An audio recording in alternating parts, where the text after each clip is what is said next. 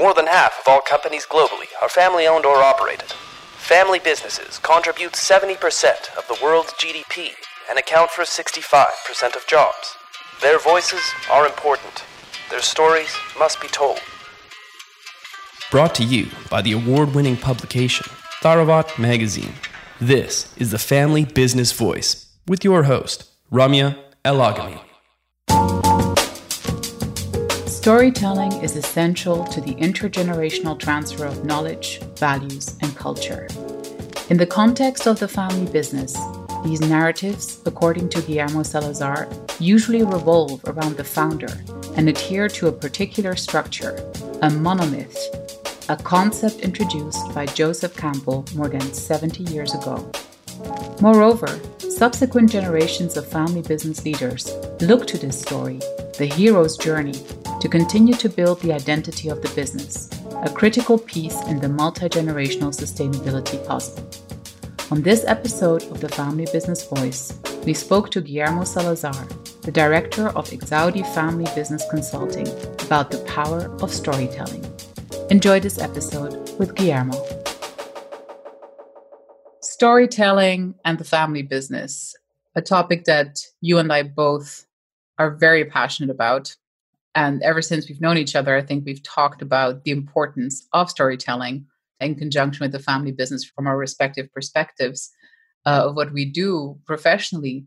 But I do think that, passion for storytelling is something that is probably linked to a behavior that we know from our own childhood or that we know from our own lives. So our first question to you, Guillermo, today is, if you remember when you consciously realized what kind of a role storytelling plays in your own life, and if you remember what kind of stories sort of like changed your life when you were a child. I think that all childhood is related with the stories that your family members tell you on how and when and where your parents met in the history of your life. So I think that this is one of the most intriguing questions for a human being once you have conscience of yourself. Where do I come from? Why do I was born? And how was that my parents meet each other? So this is the great story that you always want to know. And every time that you listen to that story, you try to figure out, it's just like the movie Back to the Future. I mean, you try to figure out how was it? How was my father? How was my mother? And why do they do that? And things like that. And that's very important, because I think that this is in the bottom of your heart. This is the answer that you want to know. Why do I am here? Why do I exist? So I think that this is the most important story that you ever listen. I love what you're saying here, because in a way, it's what you're saying is that one of the most important stories that we'll hear as a child is actually our origin story. So even there, we're trying to figure out already where we come from. I love that notion. And I think that it applies very well to our discussion of family businesses, because as we know, storytelling in the family business is extremely important to maintain a sense of identity, to make sure that, we know where we came from and accordingly try to figure out where we're going. But you actually found a way to very proactively use storytelling in your work with families in order to trigger possible transformation, in order to open conversations around change. Can you tell us a little bit more about exactly when you started doing that and how you realized that this was actually a very effective way to start a transformational journey for a family business? Yes. Well, I've been doing consultancy for 20 years. And every time that I start every process of helping families to professionalize whatever they need, the governance, the decision-making processes, there was always a search for the values that basically guide them on the decision-making process. So the only way I knew to collect the values of the family was through the history. So the methodology I started to work with family was based on the storytelling. We create a concept of the chronogram, which is a base of storytelling, starting once the family identify what's the origin of the family.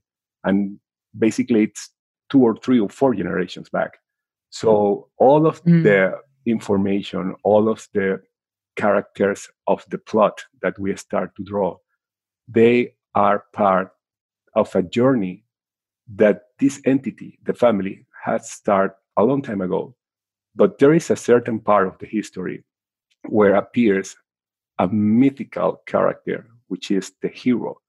And most of the family business I've been working with can trace the moment when some special one that we call the entrepreneur, the founder of the heritage, of the values, of the legacy, of the wealth of the family, he started his own journey. And the interesting part is that every time that I repeat that exercise, I found that there were certain things that start to repeat. There was a certain pattern on the history. And this pattern is the hero's journey, and it's based in this concept. When you dig with the family into their narrative, into their past, into their history, do you feel like family businesses are very conscious of the importance of it? Or like, do you feel like it is a burden to some of them, to live up to a certain legacy of a hero? What are sort of like the things that you've seen emerge in relation to that? Because as we know, a founding figure can be very inspirational, but also can be potentially extremely problematic for the generations that follow. So what have you seen?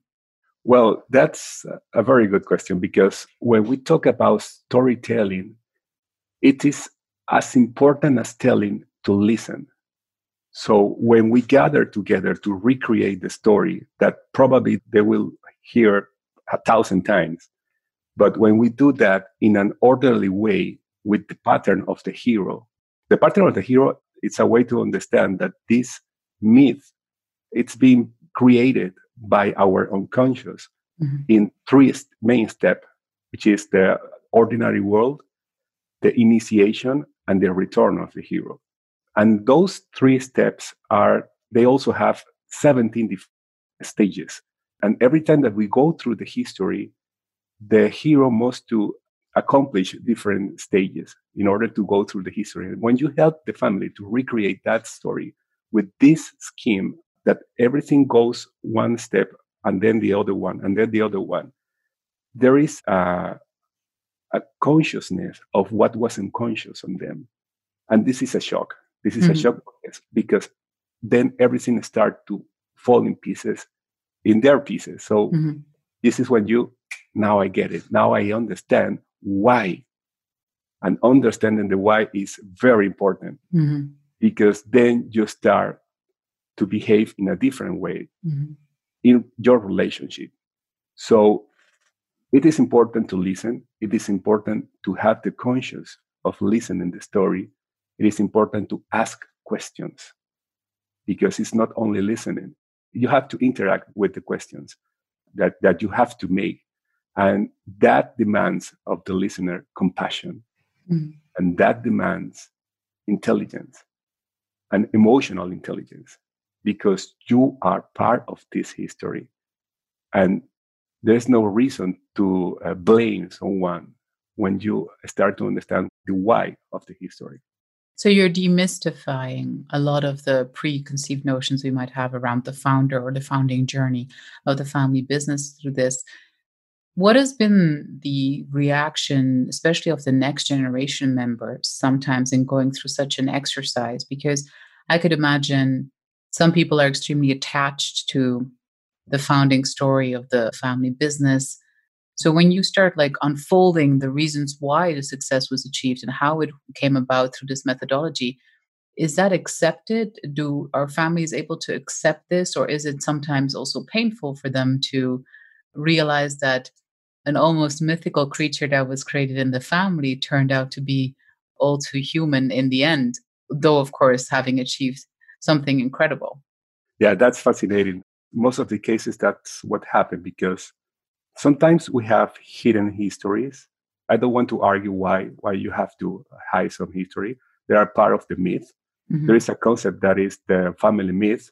This is a discovery of the family therapy psychology in the 40s of the last century. And they found that family behave in a certain way. And we humans create the myth in order to keep away from the chaos. And the myth gives us homeostasis, in the family. It gave us order, and it gave us a place to belong.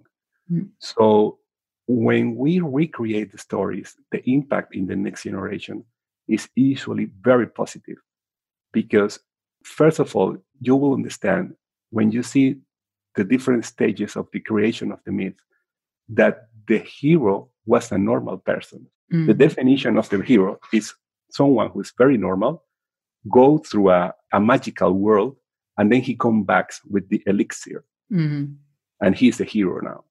So everybody, everyone, anyone can be a hero. That's the most important part. The second one is that it's okay to be afraid. Yeah.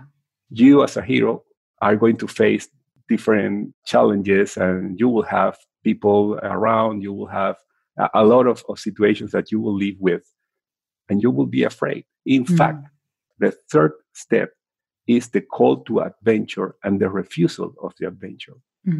So most of the heroes don't want to leave their ordinary world because they feel comfortable in the way that they are. And they are afraid, but they will do it. And they will start an enterprise or whatever they need. So this is okay to be afraid. The other thing that you will have help. The hero's journey is a plot. There are other characters. There are other archetypes. And the archetypes that create the story are the other characters that will help you. There will be the master is one of the most important. There will be a guide for you. There will be a shapeshifter. There will be a creator. There will be a treasure. There will be an enterprise. There will be an invention. There are several things that are always there. You are not alone in this journey. So it's very important to know that. Does everyone have the opportunity to have their own hero's journey? Absolutely. Absolutely. Everybody can be a hero. That's the most important lesson. In terms of going back with a family that doesn't have access anymore to, the original founder, the founder's deceased, but has little information about what actually happened. What do you do in those cases? Like, do you allow interpretation to a certain extent that can be healing, or what happens? That's absolutely what happens. Exactly. Remember that we are not talking about a person. We are talking about a myth. Those are different things. First, you have the person that, because of his actions, the system created a myth. And this is the way that the system holds together around the myth. So the information that you will have is the information that the system shared. And every generation can recreate that information in the way that it better serves to them. So yes, you can recreate the life of the character, but it always will be around the myth. And the interpretation that you will have to that information will depend on the generation decision on what to do with that. So we live in a time right now where you could argue that there have never been more tools or more channels there to tell stories, but you could also argue that, time where people would sit together without distraction has probably been reduced. Like times where that kind of a space is being created is less. It's not exactly like we have a very regular around the campfire kind of a scenario anymore for most people, without there being a lot of noise and distraction coming in through devices, etc. Now, positive or negative, you can see it as you like, but there's obviously now big differences in what kind of storytelling appeals to different generations. What's been your observation in terms of, how storytelling also needs to be adapted to a next generation, or to even the older generation, as pertains to trying to transform the family business? Yeah, I will say that this current time of technology is something that it's in some way, as you said, helping and not helping on the way that we can gather around the fire and recreate the ancestral ritual of storytelling, which is something that was the first of the revolutions of the Homo sapiens, the conscious revolution, and it was all around the campfire. We have to work hard nowadays as leaders of the process of transformations in family business to recreate this situation. We don't fire nothing in the meeting room, but what we try to do is to gather together all the generations and all the members that we can, and try to create the mood to go in a humble way to share your thoughts and your feelings. And that's okay. We really struggle with that moment to happen. And this is the most important part of the whole process, I have to tell you. But yes, digital technologies are the most useful alive in storytelling. Once you can have this gathering recreated, then you have a lot of information that you have to deliver. And that's the point when I think that doing interviews, doing podcasts and videos with all the characters of the plot that we have been telling will reinforce most of the information that the members of the family need to get.